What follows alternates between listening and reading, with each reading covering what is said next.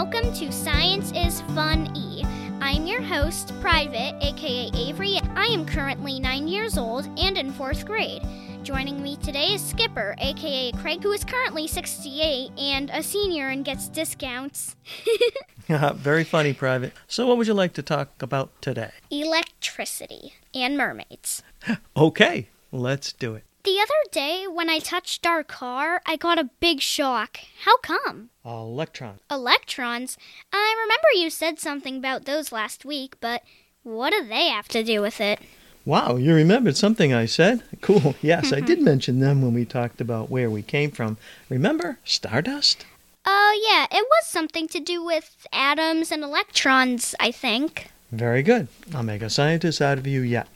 Atoms are made from 3 parts: protons, neutrons, and electrons. Protons and neutrons are found in the middle part of the atom called the nucleus. As in nuclear bombs, nuclear reactors, the nucleus has a positive charge. Charge? What do you mean, charge? Well, it's a type of attractive force. Oh, so it's cute? Not funny, Private? It's kind of funny, Skip. Well, a charge is an attractive force in a different way. You've played with magnets before, so you know that some ends of the magnets will stick to the opposite ends of other magnets, but the same type of ends push away from each other. Yeah, some magnets have plus signs on one end and minus signs on the other end. The plus and plus push away, and the plus and minus attract, and they stick. I've played with some of your magnets. They're so strong I can't even pull them apart. Right. The plus signs means that that's a positive charge, and the minus signs indicate a negative charge. And you have to be very careful with my neodymium magnets. You could get a pretty bad pinch. Wait, so what does that all have to do with me getting a shock? Or just getting shocks in general?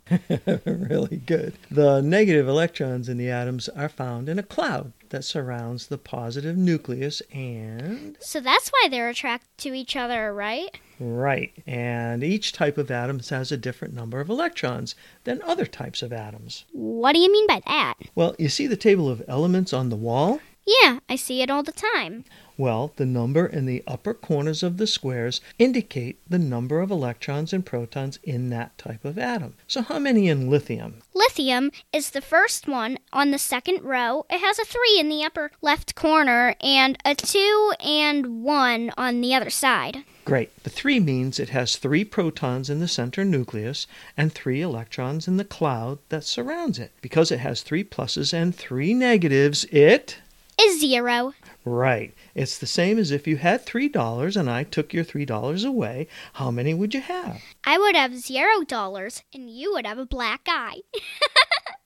Ouch. Okay, bad analogy. But charges are the same. 3 positives and 3 negatives mean the atom has a 0 charge, and the atom is in balance. So what does the 2 and 1 mean on the other side?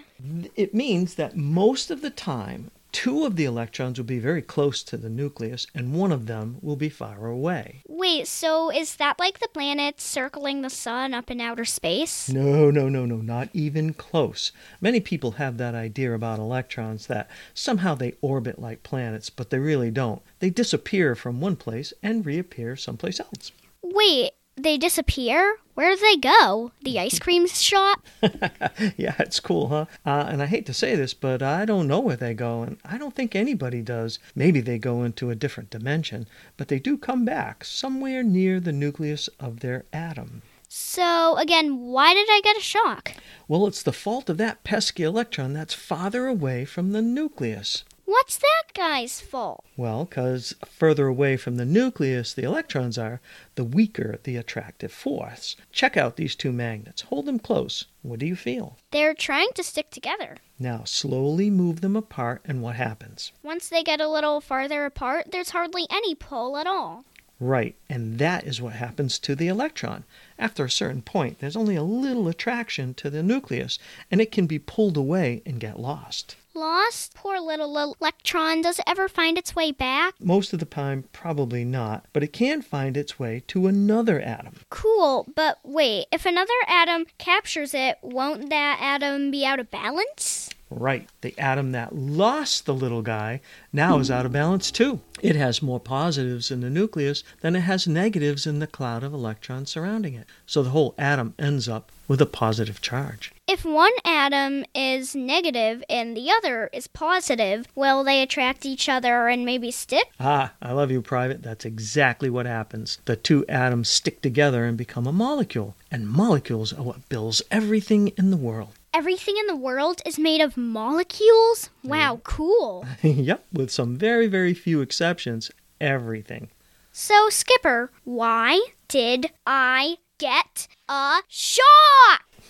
Oh, sorry. I was getting to that. You see, when an object brushes over another object, sometimes a lot of those electrons that are far away from their nucleus get brushed off, making one of the objects very positive and the other object very negative. If the charges are strong enough, they will flow from one to the other, sometimes causing a spark. Wait, like lightning? Very good. Air moving over land, in certain cases, can cause a spark or lightning. People can brush a balloon over their hair, and it will pick up electrons and stick to a wall. When you shuffle your feet over a carpet, you'll pick up a lot of electrons. And then when you touch someone, not your sister or something, the charges will try to balance, and that can cause a spark. And you or your little sister will get a shock and cry, and your mother will yell at you, so don't do it. So, is a spark electricity? Oh, and good tip for the future. I will definitely do that. Yes, that's exactly what it is. It's moving charges. Negative charged electrons trying to get to positive charged places. If we give them a wire made from copper or aluminum, then the charges can follow the wire and we can make them do stuff, like run a computer or a radio or TV or cook food. Hey, that reminds me, I'm hungry. Let's eat. Okay. Yay, science. Got that right, Private. Now, what are you making me for dinner? I make a good PB&J. Excellent. Hey, Skipper, do you remember the Little Mermaid movie? Yes, I do. It was cute. Why? I was wondering, could mermaids actually be real? No. How come? Well, let's start with a little research on the history of mermaids and mermen, and then come back and talk. Okay.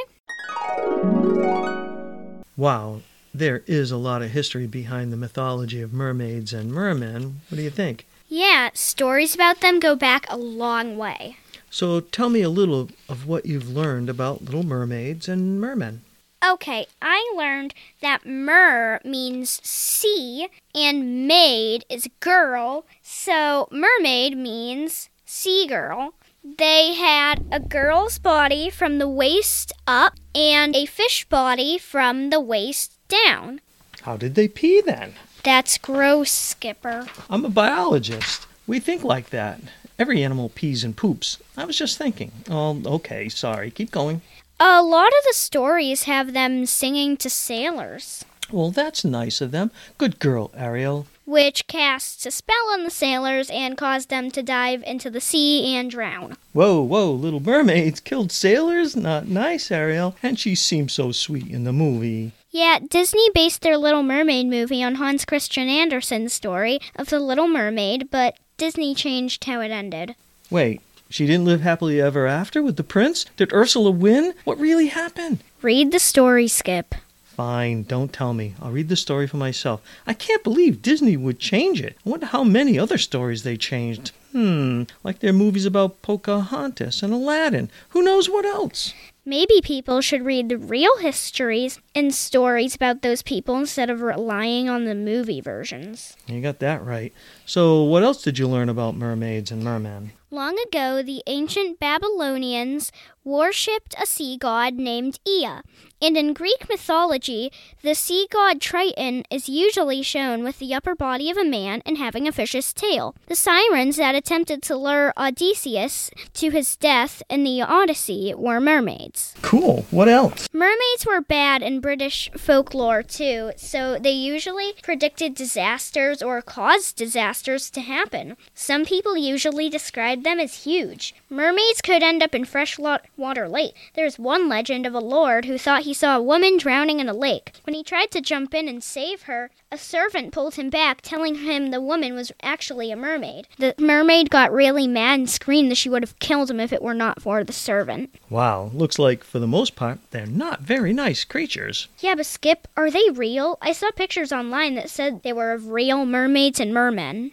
Nope, they're not real. Many people have produced so-called evidence, but when we look closer, all the evidence was shown to be fake. P.T. Barnum, a famous circus owner, had someone create the Fiji merman by sewing an ape's head on a fish's body. He charged people to look at it and made a lot of money. He said, "There's a sucker born every minute." In other words, people will believe anything if they want to believe it. You see, most people aren't skeptical. What do you mean by skeptical? I've always thought that there were three kinds of people in the world. Ones that believed anything that they're told. They never question anything. I call them naive. Then there are those that never believe anything they didn't already believe, no matter how much evidence you show them. We call them cynics. And then there's the type I try to be, the skeptics. Tell them or show them something, those people want to see the evidence first, and then they'll decide to believe it or not. Or maybe they will change their minds about what they think is true based on the new evidence. Remember, real evidence points you to the truth, and the more real evidence you have, the more confident you can be that what you believe is true. What do you mean by real evidence? Real evidence. It's a good start to ask, where does the evidence come from? What does that have to do with any of it? Years before you were born, the tobacco industry produced evidence that tobacco really didn't cause any health problems. Some even said that it was actually good for you to smoke. Seriously? Smoking good for you? That's ridiculous. Yep, we know that now, but you see, their evidence came from their people whose livelihood and money depended on them finding or creating evidence that smoking was not bad. Even when they did find that it was bad for people's health, they stashed it away and didn't tell anybody. That's terrible. Why would they do that? So they could keep their jobs and continue to support their families. Political parties do the same thing. They produce so-called evidence to show their side more favorably than the other side. They may say the other side produces fake evidence or fake news. So what can you believe? You want your evidence to come from a lot of different sources. You can be pretty sure that the evidence is real if the information is coming from places that have nothing to gain or lose by the outcome. What does that mean? It means that they are not associated with either side. Good sources are sources that are only looking for the truth, no matter what it is, like scientists. And also if the same evidence can be reproduced by other people. What do you mean by reproduced by other people? That sounds like copyright. That's not the way it is in science. If the evidence can only be produced by one person or group, it probably isn't real. So if there isn't any real evidence for mermaids, where did all the stories even come from? I think most scientists think that manatees and dugongs probably are where the first stories of mermaids came from. Manatees are large mammals that lived around the world along the shores and coasts. They carry their young like women carry babies. Maybe sailors, after spending many months at sea, suffering from scurvy or malnutrition, saw manatees and told stories of women that were half human and half fish when they came home. And like all stories that are passed from person to person, their stories grew and changed over time, becoming very different from the way the story was when it was first told. Some historians even think that long flowing hair of the mermaids came from seaweed that covered the top of the manatee's head when it comes up for air. Sailors thought they saw a mermaid when they looked at an ugly manatee with seaweed on its head. Wow, sailors are really weird. Whoa, hey, I was a sailor. Proves I'm right. Now I know they're weird. Not funny, Private. Kind of funny, Skip. Seriously, sailors away at sea from their girlfriends and wives for months and sometimes years begin to see what they most want to see. Even Christopher Columbus wrote in his log that he saw a mermaid, but said it wasn't as beautiful as the pictures led him to believe. But could they actually be real? I doubt it, Private. If they have upper bodies like humans, then they would have to have lungs. Lungs are made to capture oxygen from air. Fish have gills. Gills are made to capture oxygen from water. So what? Well, there's a lot less oxygen in water than there is in air, so lungs would not be able to get enough oxygen for the mermaid or merman cells to live. Remember, our cells have mitochondria, and they need a lot of oxygen to make the ATP for us. If our cells don't get enough ATP, they die, taking us with them. That's called drowning. Oh, so that's why we drown when we stay underwater too long. Our lungs can't get enough oxygen from the water, and that must be why fish die out of water. They can't get the oxygen out of air. That's right. Very good. You make me proud. And that is why mermaids don't exist. Aw, too bad now. Well, it's time for the question of the week. So last week, we talked about where the months got their names, and our question was, so who named the days of the week? Well, here's the answer. The Greeks named the first day for the sun, and they called it Sun's Day in Greek. And the second was named for the moon, and it was called the Moon's Day, and that became our Monday. The third through the seventh days were named for their planets, which were named for their gods, Ares, Hermes, Zeus, Aphrodite, and Cronus. And then the Romans came along and substituted their gods for the Greek gods, so the third through the seventh days became Mars, Mercury, Jove, Venus, and Saturn, which became our Saturday. Then along came the Germanic people, and they substituted their gods for the Roman gods, except for Saturn. And so the third day became Tiu's Day. Tiu is a Germanic god of war in the sky. And that became our Tuesday. Woden's Day, which was the fourth day, became our Wednesday. Woden was a chief Anglo-Saxon god, and his name means violently insane. The fifth day was named Thor's Day, and that became our Thursday. Thor was Norse god of thunder. And the sixth day was Freya's Day. Freya is a Teutonic god of love and beauty and procreation, and she's similar to Venus and Aphrodite, the Roman and Greek goddesses of love and beauty. Freya's Day became our Friday, and the last day, Saturn's Day, became our Saturday. Saturn was the god of agriculture. He's believed to have ruled the earth during the age of happiness and virtue. So here's next week's question. Is it true that nothing starts with the letter N?